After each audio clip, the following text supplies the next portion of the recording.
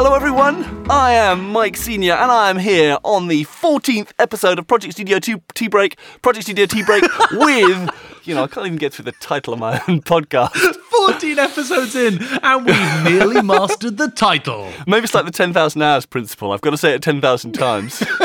Oh God, hang in there, audience. For the record, if you edit out your first attempt to say project, I'm quitting the podcast. I'm going to publish a big expose in The Guardian. You're going to be finished. How are you doing? Have you earned your tea break? Oh, I have, thanks to my face palm, which actually happened yesterday. So it's a box fresh face palm. I am deep in tea break territory today and wallowing and loving it. How about you? Have you earned this time off? Yeah, I think I have. I've been doing kind of stuff on the website and trawling through loads of freeware for my patrons and things. So it's all, I'm feeling productive in a way that I wasn't quite feeling as much last month. That's bloody brilliant. And we are drowning in follow-up from the previous episode. First of all, I think you need to make the most exciting announcement. Okay, I cannot tell you how exciting this is for me. Imagine getting like a hand-signed note from your personal hero, be that Buzz Aldrin. Who's your big celebrity hero, Mike? Oh, I don't know, Al Schmidt or someone like that. Okay, so that happened for me. This week, in fact, we got an email from Cyril Davies. We didn't. I've had it printed and framed and locked in the vault. This is the mastermind behind How to Win Against History. Wow. Which we waxed lyrical about in episode 10, at length. A musical theatre piece about the 5th Marquis of Anglesey. But it's really, really funny. I meant to ask him how he pitches the show. What's the one-sentence pitch of the show? It's about this marquee, right? Next! Yes, there you go. But not only did he drop us an email, he included in it a recommendation for our pieces with brilliant modulations. Oh! And this is the theme tune to 999 with Michael Burke. Now, is this a TV show you were familiar with? No, this is completely off my radar. Completely off my radar too. And I have to say, after listening to the theme tune, I'm not clearing my schedule to check it out. It may be brilliant. Please do write in if you know. But Cyril alerted this to us because it has one of his favourite Picardy thirds. Oh, right. Yeah, we didn't cover any of that, did we? No, we didn't have a single one. And that's a kind of a key change, isn't it? Absolutely. It's just sort of an undeserved key change as an afterthought. Yeah, it's actually even more incidental than the step-up key change, isn't it? It is. It's even lower rent. A Picardy third, for anyone who doesn't know, you have a piece in a minor key, and then right at the end, the last chord, you just make it major. You make it into a major key. Yeah. And this is justified because it's not. It's just not. There's no excuse for this sort of lazy writing. It was big in medieval and Renaissance music, and apparently in theme tunes for cop shows as well. But Mike, you have never heard a less earned Picardy third. Really, you haven't. Really, this entire piece is kind of textural and minor, and then out of nowhere, there's a quick pause, then a big final triumphant major chord. Oh, no. Pulled out of goodness only knows where. Do you think it happened in the editing stage? Basically, they had a completely minor theme, and then just some guy in the editing suite goes, nah, we needed a major chord on the end, and just chopped it in from another theme. This is genuinely more or less the vision I had in my mind, which was that it went to some executive. And they said, yes, good, yes, no, good. Make it cheerful at the end. Yeah. Oh, you want me to kind of rewrite the last third? No. The end. Make the end cheerful. Yeah. To any wealthy executives listening, I don't mean that. Please do get in touch. We're always interested in collaborations and growing our brand. Yeah, sponsorship is always available on the podcast. And frankly, there's nothing we won't change. And funnily enough, the sponsorship slot seems to clear up every month. The competition is intense. We've had some very high-profile sponsors. So, huge thanks for Cyril getting in touch, who is now a subscriber, so hi as well. And also, we've had other listeners give us feedback. Of course, I have a certain amount of in-family support for the podcast. This month, my eldest daughter actually created a special explanatory comic for our acoustic sideburns. This was the happiest my eyes have been since I watched Death Ball, which is a film about roller derby and murder that I saw when I was 12 years old, and there was a very saucy scene in there. But anyway, that was the highlight of my life until about 2 weeks ago when Mike sent me this comic. I have to say, even though she's my own daughter, it is brilliant, and I was completely not expecting it. She was beavering away in her room drawing it. I think this has to be our first T-shirt design. Oh, yes! I think it totally does. Abso-bloody-lutely. But not to be left out, then my younger daughter created this. Let me read you this post already, so I haven't seen this one before. Okay, the toast chooses the person. It isn't the other way round. Which is a summer blockbuster, I would see. So I think that's probably our second T-shirt design too. These are going to be the posters that are on sale during the live show when we finally take Tea Break on the road. The embodiment of child labour. I mean, it's the secret to so many big brands' success. We're standing in the footsteps of, horribly unethical corporate giants. Here's another follow-up. The Jam from last month with Billie Eilish. Yes. Quelle surprise, Phineas O'Connell, her brother, turned me down for the interview for SOS. That sucks. But, fortunately, we have another author on the SOS roster who's much better at getting these interviews, who has managed to nail him down to an interview. That's amazing. You just weren't hip enough? I think you weren't dangerous enough. I think that's what it was. I'm worried you didn't wear your jeans with the lots of zips on them when you met this guy, and therefore he didn't think you were in touch enough with the youth. I didn't have a funny spelling of my name. Maik is what I think you should go for. I think so. With plenty of umlauts. Also, are you a Star Wars fan? I'm a fan of the first 3 films that were made, and then I sort of dropped off the radar. That's okay then, because you'll also share my sadness that Peter Mayhew, the actor who played Chewbacca, has died. Yes. Friend of the show. So I think in honour of Peter Mayhew, we do have to do our best Chewbacca impressions, so... How about that? No, I object in the strongest. You prepared that. I'm sitting here in my boxers. I'm not, I'm wearing trousers. But still. Okay, all right. Here we go. All right. I think that's good. It's really hard. I reckon if we mix those two together, we'd actually get even closer. We'll sort it in post. I think so. I mean, you must have heard that Peter Mayhew could actually only go, no. And it was thanks to... He was actually singing Nessun Dorma, and they post-processed it. George Lucas was sure that was going to work, and then in the end, when it turned out not to, he had to rely on the mixer. I mean, that kind of fits in, because I think a lot of Italian opera aficionados are quite hairy. Congratulations, Breakers. You are here at the birth of a new stereotype, apparently. Hairy Italian opera lovers. There was a friend of mine who had a theory about 19th century composers' beards. Oh, do tell. And he was saying that Brahms's music was the way it was because he had this big bushy beard, and that Wagner was had such a complex about not having a full beard that was why he wrote what he did. And that's why there was so much bitterness and anger. I think there's a lot of distance in there. Oh, there's a PhD and 2 books in that, I'm quite sure. Now, we were talking about the death metal versus black metal classification. Yes. Do you sound like Cookie Monster or do you sound like Donald Duck? Right. Given that both of these voices were basically created by humans, it does present me with a classification problem. Oh, yes. Have you ever heard of the Baltimore-based metal band Hatebeak? They have managed to evade my searchlight. They've been around since 2003. They're still going. Okay. They feature Blake Harrison on drums. Mm-hmm. Mark Sloan on guitar and bass. Neat. And Waldo, the Congo grey African parrot, on vocals. Now tell me that is a stage name for a regular human. Nope, it is a Congo grey African parrot. Oh, it is so good. And they've released an album. The album's called Number of the Beak. Oh, no. Includes tracks such as Roost in Peace, Seeds of Destruction, and The Thing That Should Not Beak. Oh my God. And have you heard any of these tracks? Have you heard any of these vocals? I haven't actually tracked them down yet. I've not been curious enough, I admit. I've failed in my curiosity.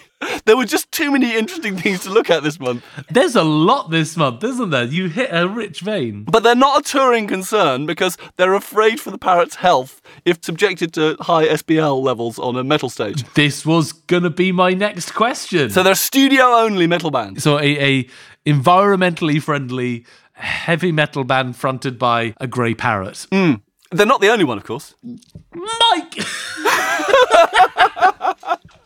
I haven't had coffee yet. Like, how are you dropping this on me? All right. There's also the band Caninus, which is a grindcore band with dual lead singers who are two female pit bull terriers who are splendidly named Budgie and Basil. Sadly, though, the band was dissolved in 2011 when the dogs died, so No! Oh. it's in memoriam now, unfortunately, Caninus. Caninus. To be honest, given that those two existed, I mean, that Hatebeak's been around since 2003. I'm amazed there aren't more of these. Well, yeah, now that there are two, I feel like this ought to be a whole subject. What animals would you put front and centre of your thrash band? Isn't it obvious? It will be a YouTube sensation. Kittens. Have a heavy metal kitten video with the kitten being the vocalist. I mean, it's so obvious. It's such a slam dunk. I would assume it's already there. I mean, okay, now we're going to have to put our money where our mouth is, and Google, the silent third podcaster, is going to answer this question for us. Kitten heavy metal. Oh, it exists, Mike. Oh, wow. You see? It exists. It is in the common shared human knowledge. This is truly inevitable from the off. But what I will tell you is that these heavy metal cats, which I am now watching and loving, they are cats. They are not kittens. Oh, well, they missed a trick. So there is still a unique niche for you. I tell you what, these viral sensations are just dropping out of our podcast at the moment. They're just... we should rename ourselves Viral Tea Break Podcast. The Viral Factory. We have launched so many successful YouTube careers by this time. Now, some more follow-up. You know how, in our Q&A segment last month, we were talking about how many instruments it was possible to play at once without mechanical assistance. I have vague traumatic memories of that, yeah. And I think we got up to about 27. I think it was high 20s. I thought, well, surely someone's already tried this. So I did a bit of trawling around, and it turns out there is actually a world record for the number of instruments played at once. Oh. It's not an official Guinness record yet. Okay. But what do you reckon it is? Okay, so we got to 27. If it's less than 27, then we need to stop recording and set a new world record. I could imagine someone getting up to 35, but at that point, you're just at the limits of the number of fingers, toes, and orifices that you have. Well, it appears that the current record is 5.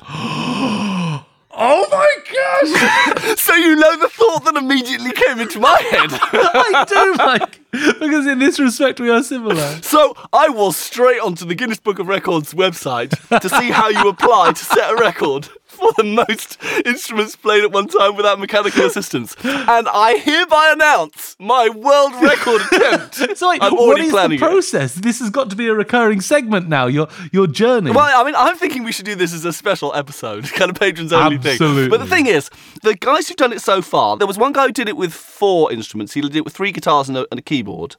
Then there was a guy who did it with a harmonica, a miniature trumpet, a piano, a guitar, and maybe a bass, something like that. He did that all together. And I was thinking that I could probably do violin, guitar, shaker, all with my right hand. So that's 3. I reckon I could play a bass line on the piano with my left hand while playing a triangle with my left hand. Yes. So that's already up to 5. And then if I play a kazoo for the tune and I tap my foot on the tambourine, I think I'll get up to 7. So it'd be a comfortable increase on what seems to be the unofficial world record of 5. I just want to know what's happening with your, what I'm going to call your lazy foot. You've got one on a tambourine. What's the other doing? Maybe, I don't know, I might need that to keep my balance.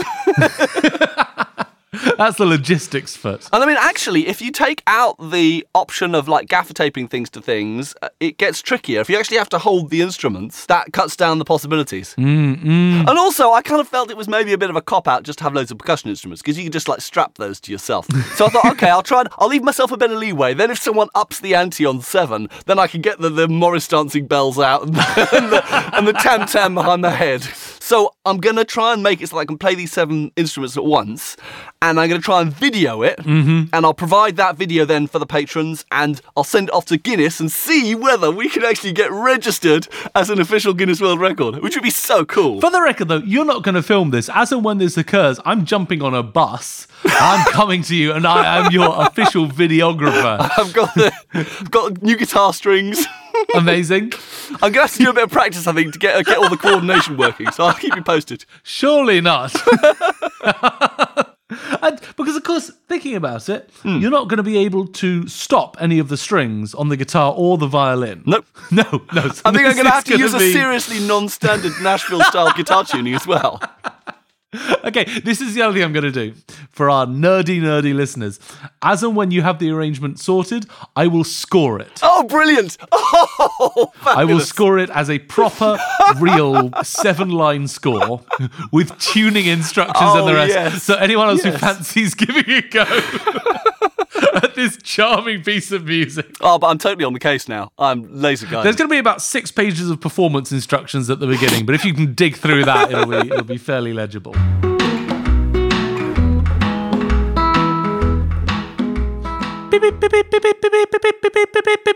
News. Hark the news theme. Now, you were mentioning last month about the summer festival season beginning. Yes, indeed. And as I'm sure you can attest, there are times when the bugs get to be a bit annoying. Like midges. Like mosquitoes. Yeah. And fortunately, there has recently been some exciting scientific development in this area. I get nervous when you say exciting. Oh, yes. I always get scared. Now, as you and I already know, as regular readers of the scientific journal Acta Tropica, Frequent subscribers, yes. cast your mind back to the recent volume 194, the June issue, pages 93 to 99. One second, I have my collection here. 130. Okay, got it. Off the shelf. So you can look at the graphs. But just to jog your memory, researchers have discovered that dubstep may provide the answer to mosquito problems. Okay. A team of researchers decided to collect together 2 groups of mosquitoes, one as a control group, and to the other, they played Skrillex's Scary Monsters and Nice Sprites and observed the results. The results were breathtaking. The mosquitoes visited the host significantly less often, they attacked them much later, and blood feeding activity was lower. Because they were too busy getting down to the filthy drops. Well, I mean, I think if it's putting them off their food, it just clearly shows that mosquitoes have no taste. 'Cause I think that's a great track. Me too. Here's my question. Like, that is a brilliant result. Yeah. And it would have been a great experiment to take part in. What was the thought immediately before?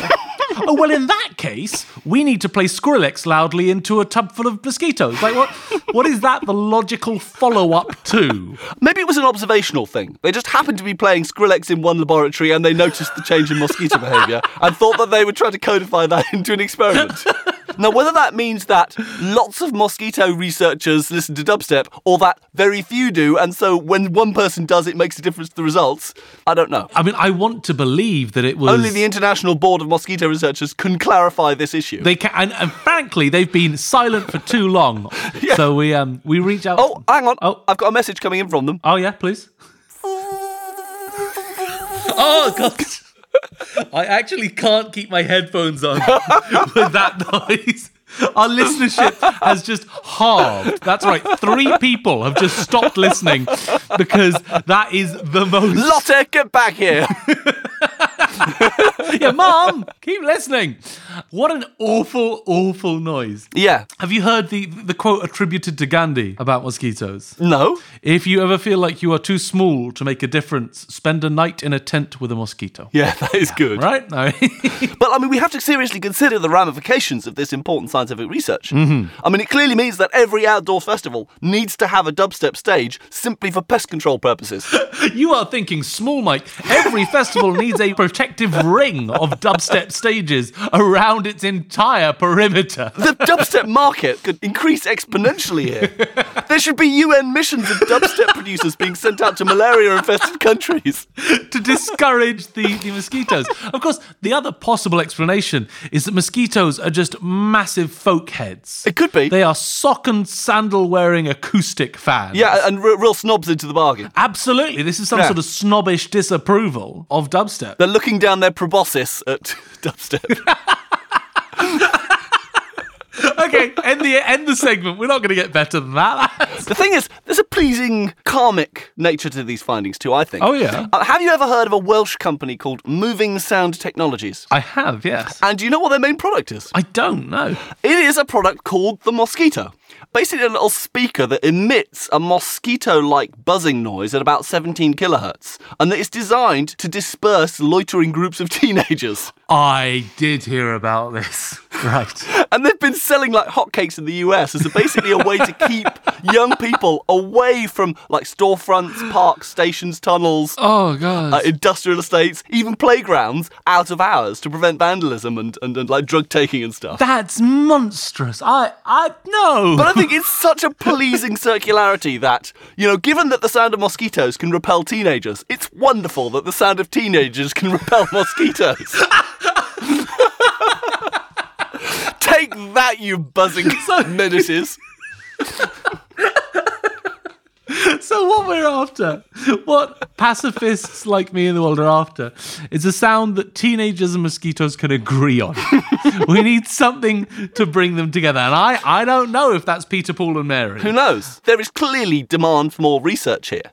We need to know whether, like, a thrash metal can keep rabid dogs at bay or easy listening can stave off mildew. I have to take issue there. Easy listening is the acoustic equivalent of mildew.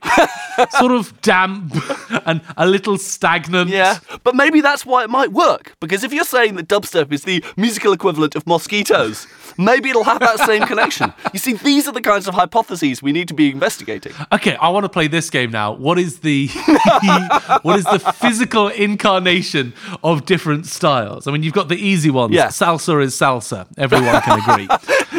Or maybe it's guacamole. No, guacamole is creamy. I think guacamole is Latin jazz. The guacamole of Latin music. Okay. Don't know any Latin jazz musicians who'd be happy with that comparison. But okay, I'm going to give you one.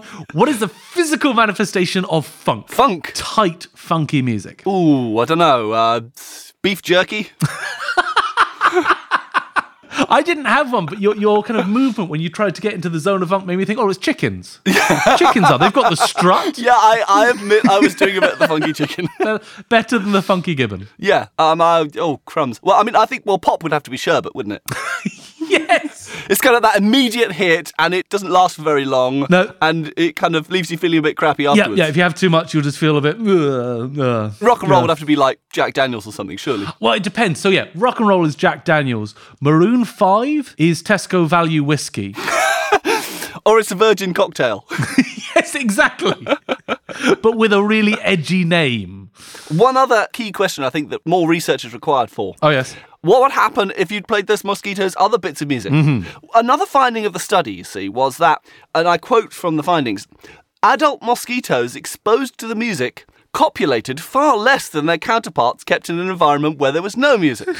And to be honest, I think this does stand to reason, because I think it'd be quite off-putting, really, to have Skrillex going...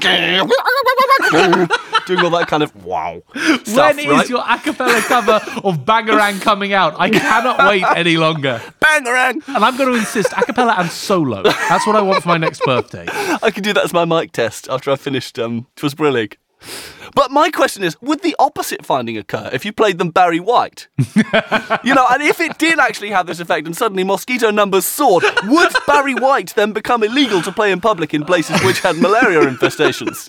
A little over a year ago, two naive and bright-eyed young men started a podcast about music and music technology, and now here we are talking about the erotic dimension of mosquitoes. Where did we lose our way? I think I might have contracted dengue fever from some Barry White loving mosquito. That's why I'm hallucinating. So actually, related to this, we're actually going to have two related topics out of character for us. Black soldier fly are a kind of fly that's sort of black. I thought that was the name of a metal band, actually, for a moment. Black soldier fly. I would go see them. They're bred for food because the larva is extremely nutritious and they're, in general, very easy to breed. Oh, okay. The only thing is, in their fly form, to get them to actually mate is difficult. The temperature has to be perfect. The lighting level has to be perfect. Yeah. And it has been found that playing Barry White to these insects increases rates of copulation. Anyone who does believe me Google this. Oh, wow. You see, the research is all coming together. There are huge fields of sheds in middle America where these things are bred. Oh, my just God. banging out Barry White 24/7 for some horny flies. I bet he didn't think that's where a royalty stream would be coming from, did he? I mean, take it where it comes. The Fly Love Doctor. Oh, I'd give anything for him to release a specifically for that audience sort of thing with lots of sensual references to their weird body parts. Put your many-jointed leg around me. Mandibles, thorax. I don't want to think about it. What's weird, though, is that Barry White could make that sexy. I don't care what the words are.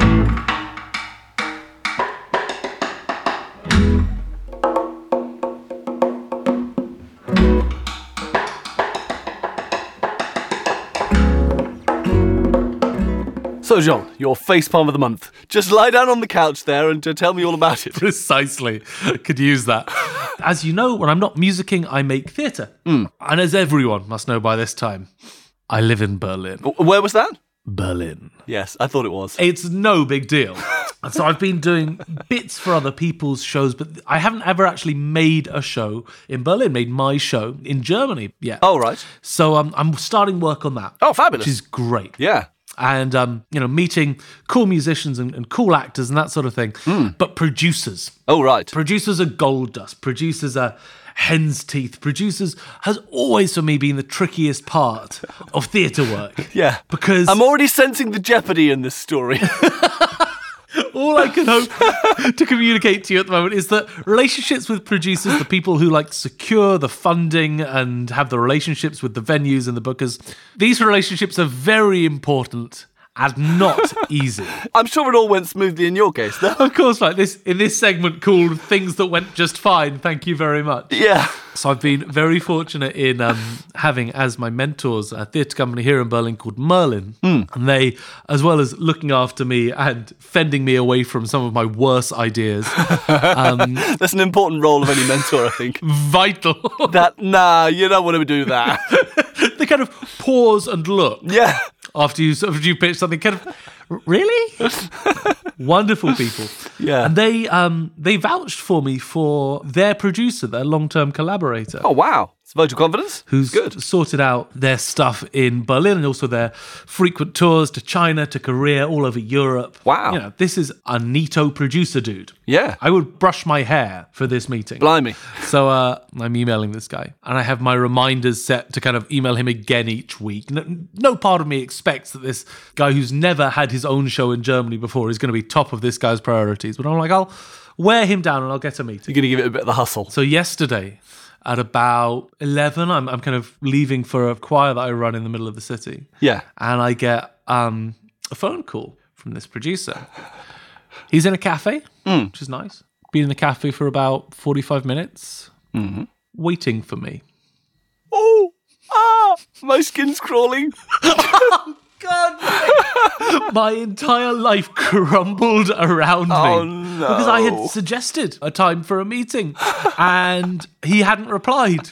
Except he had. And it had gone to my junk and I hadn't checked the junk. Oh, that's horrible. Oh, it's God, death by internet malfunction. Precisely. Oh, no. And he was quite upset.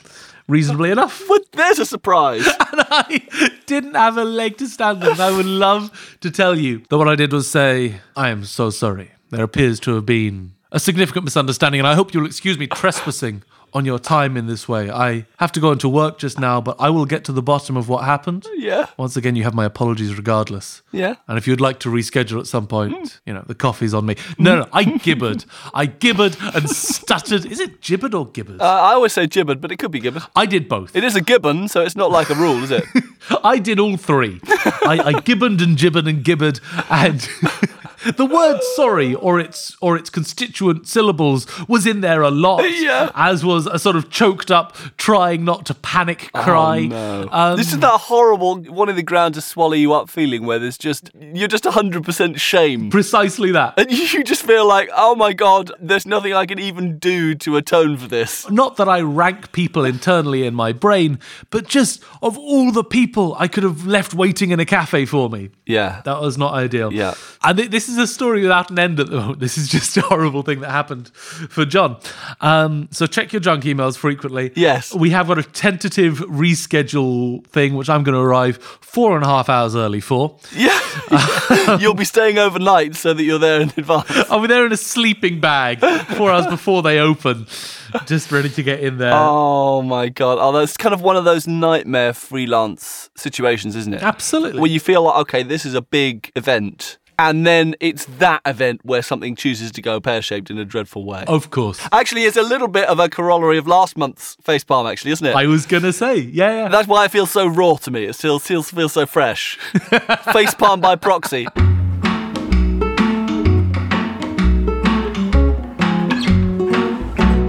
Digging deep into our bag of questions from our loyal listeners, we have one this month from Denise Wilkinson. Hi, Denise. And she asks, it's short and sweet, she's after our wisdom on this topic.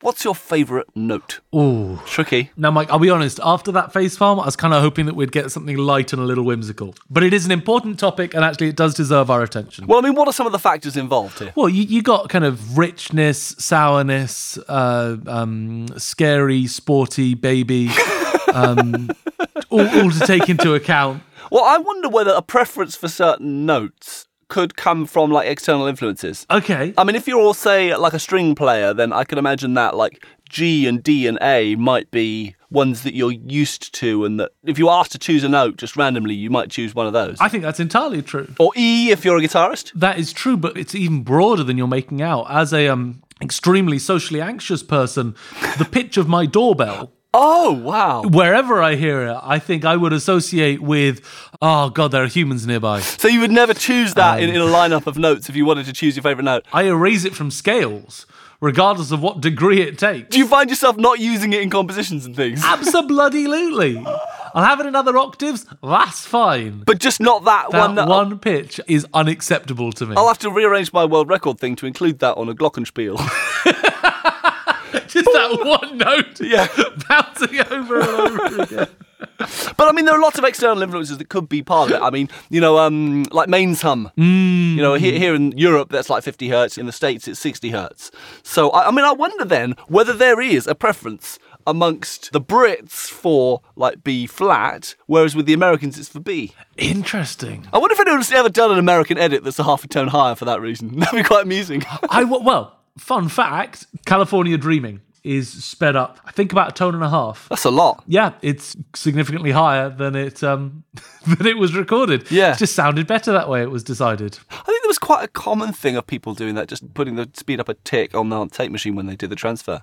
You've also got these, like, you know, the kind of buzzing noise that you get from your phone when on that kind of interference? Yes. I mean, I think that's a slightly flat A. Do you have perfect pitch?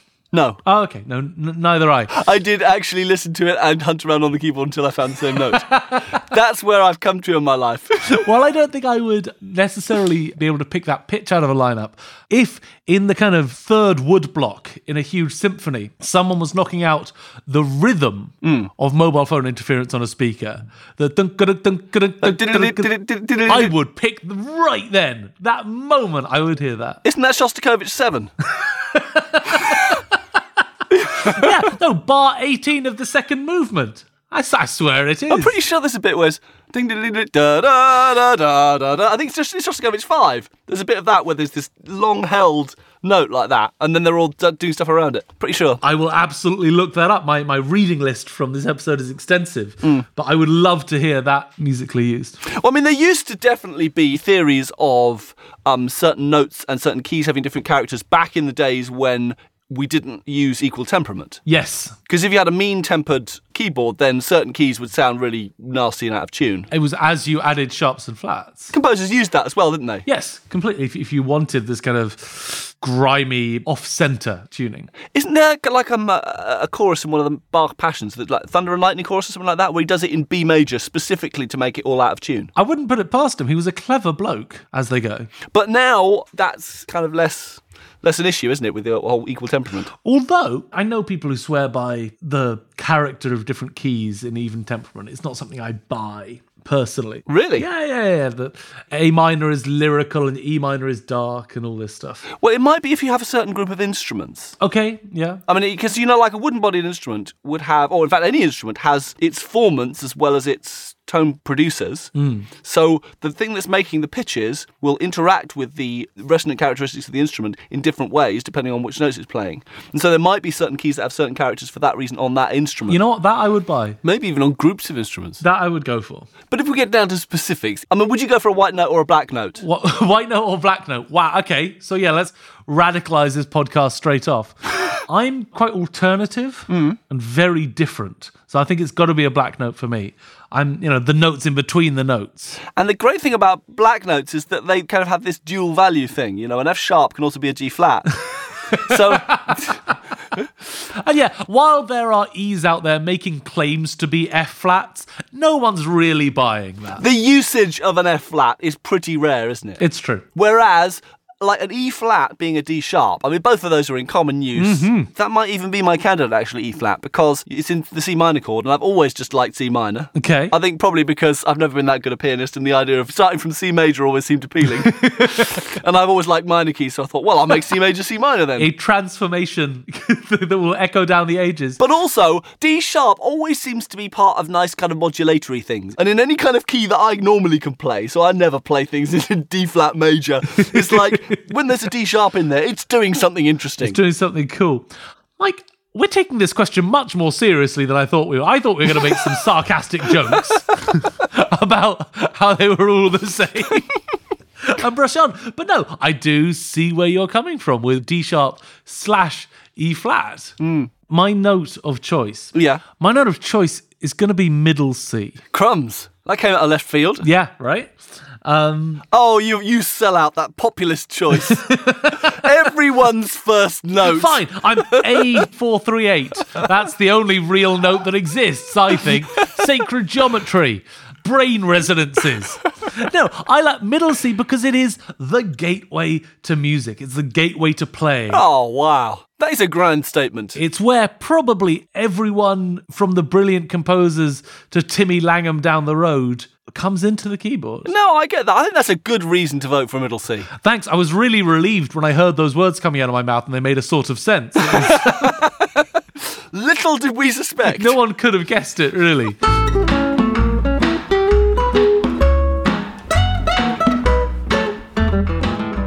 Among his many, many talents, Mike is very good at completely sniping what was a productive day for me. And let me break down what I mean. The other day, I was at my computer. I was happily mixing. I was getting lots done. And then just, without explanation, bing, this photo comes through from Mike. And it's of an upright piano with the front taken off, and bull-clipped to the strings is a piece of toast. Bull-clipped so that when the hammers come forward, rather than hitting the strings, they'll hit this toast. And wouldn't you believe it, that's all I can think about at that stage. The EQ of this horns part just does nothing to hold my attention because it's not a video, mind you. It's a photo. And I want to know how that sounds.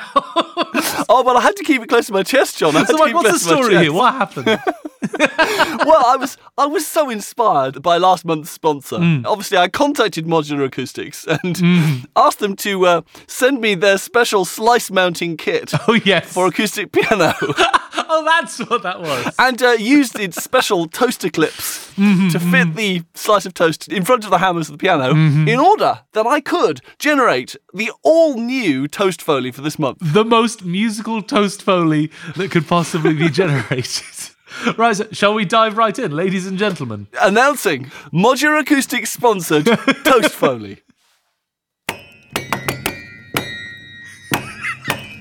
Okay, so I'm going to say that puts me in mind of John Cage's ill-prepared piano. Yeah.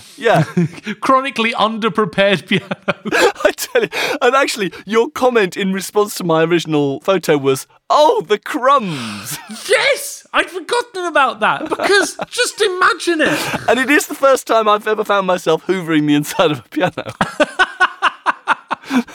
I just can't think of anywhere less accessible than the places crumbs go when you hit them on an upright piano. Look on the bright side. At least it didn't have marmalade on it. The poor felt. It would have been pretty rank if it had anything on it. When I was in London, I went to a piano destruction performance. Oh, wow. It was quite cool. It was this musician playing and gradually destroying a piano, and he wound up with wood chips on the floor. Wow. And I had quite a strong response to that. I really liked it. I thought it was very powerful. Yeah. But even I am not sadistic enough. Even he was not sadistic enough to put crumbs in it or to even mention marmalade. That's a new level of cruelty. Depravity. That's just mean. So, I can say we have video evidence of this once-in-a-lifetime event that I will be posting on the patrons feed for our lovely patrons. Watch Mike do it so you don't have to, because trust me, it's in the interests of pianos everywhere. However bleak your life and or piano seems, it's not worth it. Just see the professional ruining his own piano. Was that your piano, incidentally? It was, yeah. You didn't slip into a piano shop. You didn't just walk into someone else's house and go, do you mind if I use your piano? I've got this bit of toast, you see. I imagined you sprinting onto a concert stage midway through a setup change and just taping it there and having a whack. Yeah. Anyway, so this leads us seamlessly and slightly covered in crumbs into what's your jam this month? So, John, what is your jam? I don't know what I'm going to do for Toast Foley next month. You have upped the ante somewhat significantly. Okay. Today we're going to talk about Vulfpeck. Right. Now, as my favourite article about them ever begins, if you haven't heard of Vulfpeck, you can be sure that none of your friends have heard of Vulfpeck. They would have told you. And that's great. It's true that this is one of those bands that creates some degree of evangelistic fervour in its fans. Yeah. For example, one of them might dedicate an entire segment of a podcast. For example. Just to talking about how bloody good they are. Idiots. And also, it ties into something earlier in the podcast. This band formed in 2011. Okay. Which I always thought was just, when they all happened to come together and decide to make music. I now realise that it was in response to the tragic and premature breaking up of Caninus.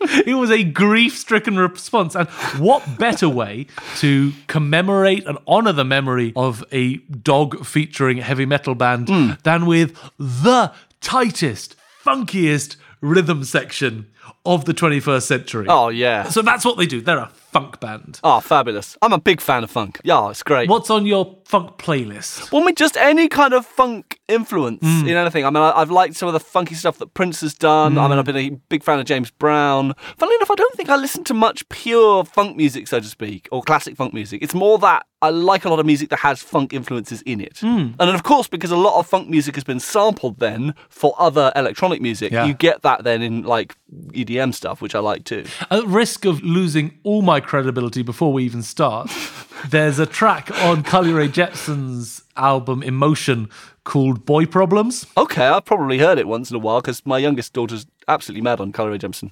Or was. What did you think of the new single? New single? Oh, it dropped like 3 days ago. Oh, blimey, crumbs. Oh, okay, well, that'll... Do you mind just like going away and bringing her down here and we can talk about Carly Rae Jepsen for a while? Because that'll earn me some serious brownie points when I whisk that one out. Yeah, fabulous. Great, thanks for the tip. Not at all. Julian is the best track on there, just in case you want to have some cool opinions about it. I'll take that cred implant. Cred transfusion, that's it. From me to you, I've got enough to spread around. Yeah. And I think you actually bring up a good point, that there are lots of people who really enjoy funky music who don't listen to that much pure funk. And I think that's because a lot of pure funk music sounds like a great backing track. Yeah, I know what you mean, yeah. Get a singer on that, get a soloist on that, and you've got music. You have impure funk. Yeah, there we go. Yeah, we have. You have adulterated funk. And I think Vulfpeck realised this, because while they do some just like solid groove tracks, they collaborate with a lot of artists. Okay. Anton Stanley does a lot of singing with them, a lot of their best stuff. So there are people who appear for one track and go away. Yeah. There's 2 secrets to their success, which I'm going to share now. Okay. And then you too can be Vulfpeck. Okay. The first is a lot of extremely ambitious, weird projects. Now, I'm sure you would have been aware of this when it came out. an album called Sleepify that was released on Spotify. I thought I recognised the name Yes, of that, and I'd okay. already begun to join the dots. This is one of the most fabulous Spotify hacks. Anyway, give me the details, because I don't remember the exact details. Well, I mean, it is probably exactly as you remember it. This band recorded recorded is too strong a word, published an album called Sleepify to Spotify. And it was about the length of a normal album in tracks and stuff. And they asked their fans to play it on loop while they slept. Well, it was like a crowdfunding thing, wasn't it? So this is the thing. Sleepify, every single track was silent. There was no audio data anywhere on the album. And so this band's grassroots fan base played it constantly. Oh, that's just brilliant. They would ask for it to be played at places and at times where no one wanted to hear music. And they said, I have a great album for that. And so it went round and round. Oh, that's fabulous. Before Spotify got them and took down the album Close the loophole. with no sense of humour at all. I mean, you want to reward ingenuity like that, surely. Well, perhaps if it hasn't cost you $19,655. Oh, that's a small price to pay for supporting independent musicians. I think that's brilliant. And then the other thing, which I think is just genius, it would have been easy for Spotify to jump on them. Yeah. And say, look, you are stealing money. And you're not just stealing money from us. We get our money from subscribers. And you're just stealing money from them. Yeah, that's our job. Yeah, there we go. We don't want the competition. This is 20 grand out the pockets of normal people. But what they did, oh, goodness me, was that as soon as Spotify found them out and pulled the album, they announced an admission-free tour of their actual music, funded by the 20 grand they got from Spotify. So Spotify couldn't say anything. Oh, that is so good. Spotify could either stay quiet and pay up, because there was some question as to whether they were going to, or they could cancel an admission-free tour of this band that everyone loved. I love that kind of thing, because it really is a kind of a sticking it to the man thing, and it's sticking it to the man twice in a row. Yes. Because they thought up the thing in the first place and realised there was that loophole and made hay while the sun shined. And then, when it turned round on them, they basically turned the tables on Spotify by making it so that Spotify couldn't then pursue them for their ill-gotten gains. Or rather, it wasn't that they couldn't, but that they didn't want to. In fact, it's very similar to that Michael Jackson thing I mentioned the other day, of him signing the refund checks himself. Oh, yes! Yes, and then no one cashed them. It's like Spotify could reclaim the money, but they would never want to. It's just brilliant. I love that kind of psychology. It's just so brilliant. So this had various fun pop culture references. My favourite being that Tim Johns of The Guardian actually wrote a review of this album. Was it blank? No, absolutely not. No, this is It should have just been blank column inches. That would have been fabulous. So for this, you just need to know that the track listing here, track 1 is called Z. Yeah. Track 2 is ZZ. Track 3 is ZZZ. All the way up to 10 tracks.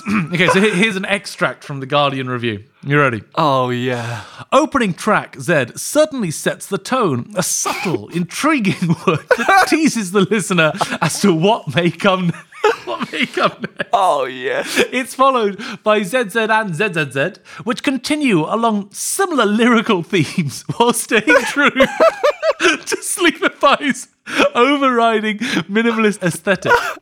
By the midpoint, you realise Wolfpack are aiming to pull off the same trick as the Ramones. They may only have one song, but it's an effective one. God, that's great. And it's true. It's so good.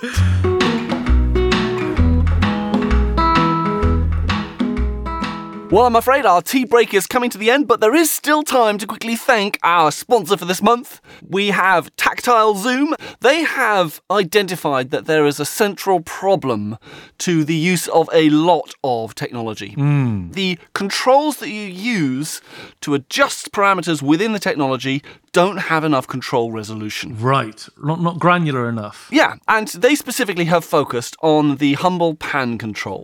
You know, I can tell you're the kind of guy like me who has often been frustrated by the lack of precision when setting pan positions by hand. Right. I mean, it just feels like there aren't enough points mid-left and mid-right. Precisely, yes. There's just no subtlety. Last someone's being brave enough to say it. Mixes are fairly primitive at the moment in that way. But Tactile Zoom have come up with a solution.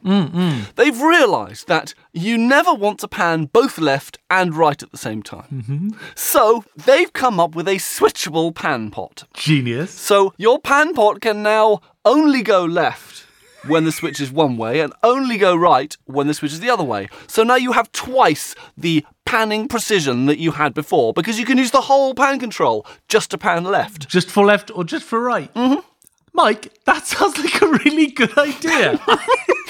Well, of course it is. It's our... Of course it is. Our sponsors are universally havers of great ideas and legitimate real products. But this one, I'm not sure if we should strip this bit off the air and you actually just go get a patent quickly.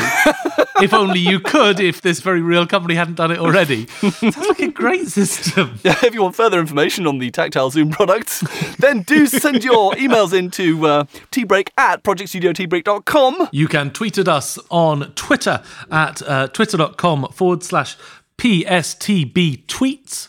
You can find us on Facebook at facebook.com/PSTB books. And please do us both a favour and let someone know. Yes. Follow the quote about Wolfpack, you know. Wolfpack. Wolfpack, sorry. It's quite all right. If you are the friend who hasn't told your friend yet, please go tell someone. Just find someone and say, there's this really weird podcast that you might want to listen to.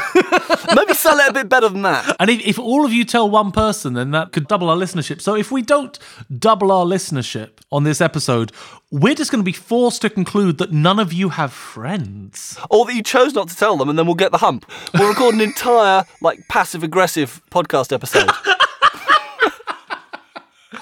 Welcome to Project Studio Tea Break, I guess. Yeah, make yourself at home. Why don't you? Right, so face palm. I put my heart and soul into a podcast. Not that anyone cares. Yeah, right. So that's kind of sad, isn't it? Yeah, so an hour of that. Yeah, live in fear. If you are going to be up in Edinburgh for the Edinburgh Fringe Festival, book tickets now for Gilgamesh and Me, because I'm directing it. It's going to be awesome. Oh, fabulous. It's at Augustine's, or Augustine's. You can pronounce it either way. And when is it? When is it? An even better question. We're on the first 2 weeks of the Edinburgh Fringe Festival, so that's the beginning of August. Oh, you know what that means. Do tell me. I'm in the UK at the beginning of August. Are you really? I totally am. That's quite exciting. You might get a chance to meet the Mike Senior. Indeed, he'll be the one heckling from Give us your toast, Foley! So much heckling. I'll be throwing toast from the front. Right, okay, wonderful. Well, come for that if nothing else. On that wonderful thought, we'll bid you all adieu. To our pets.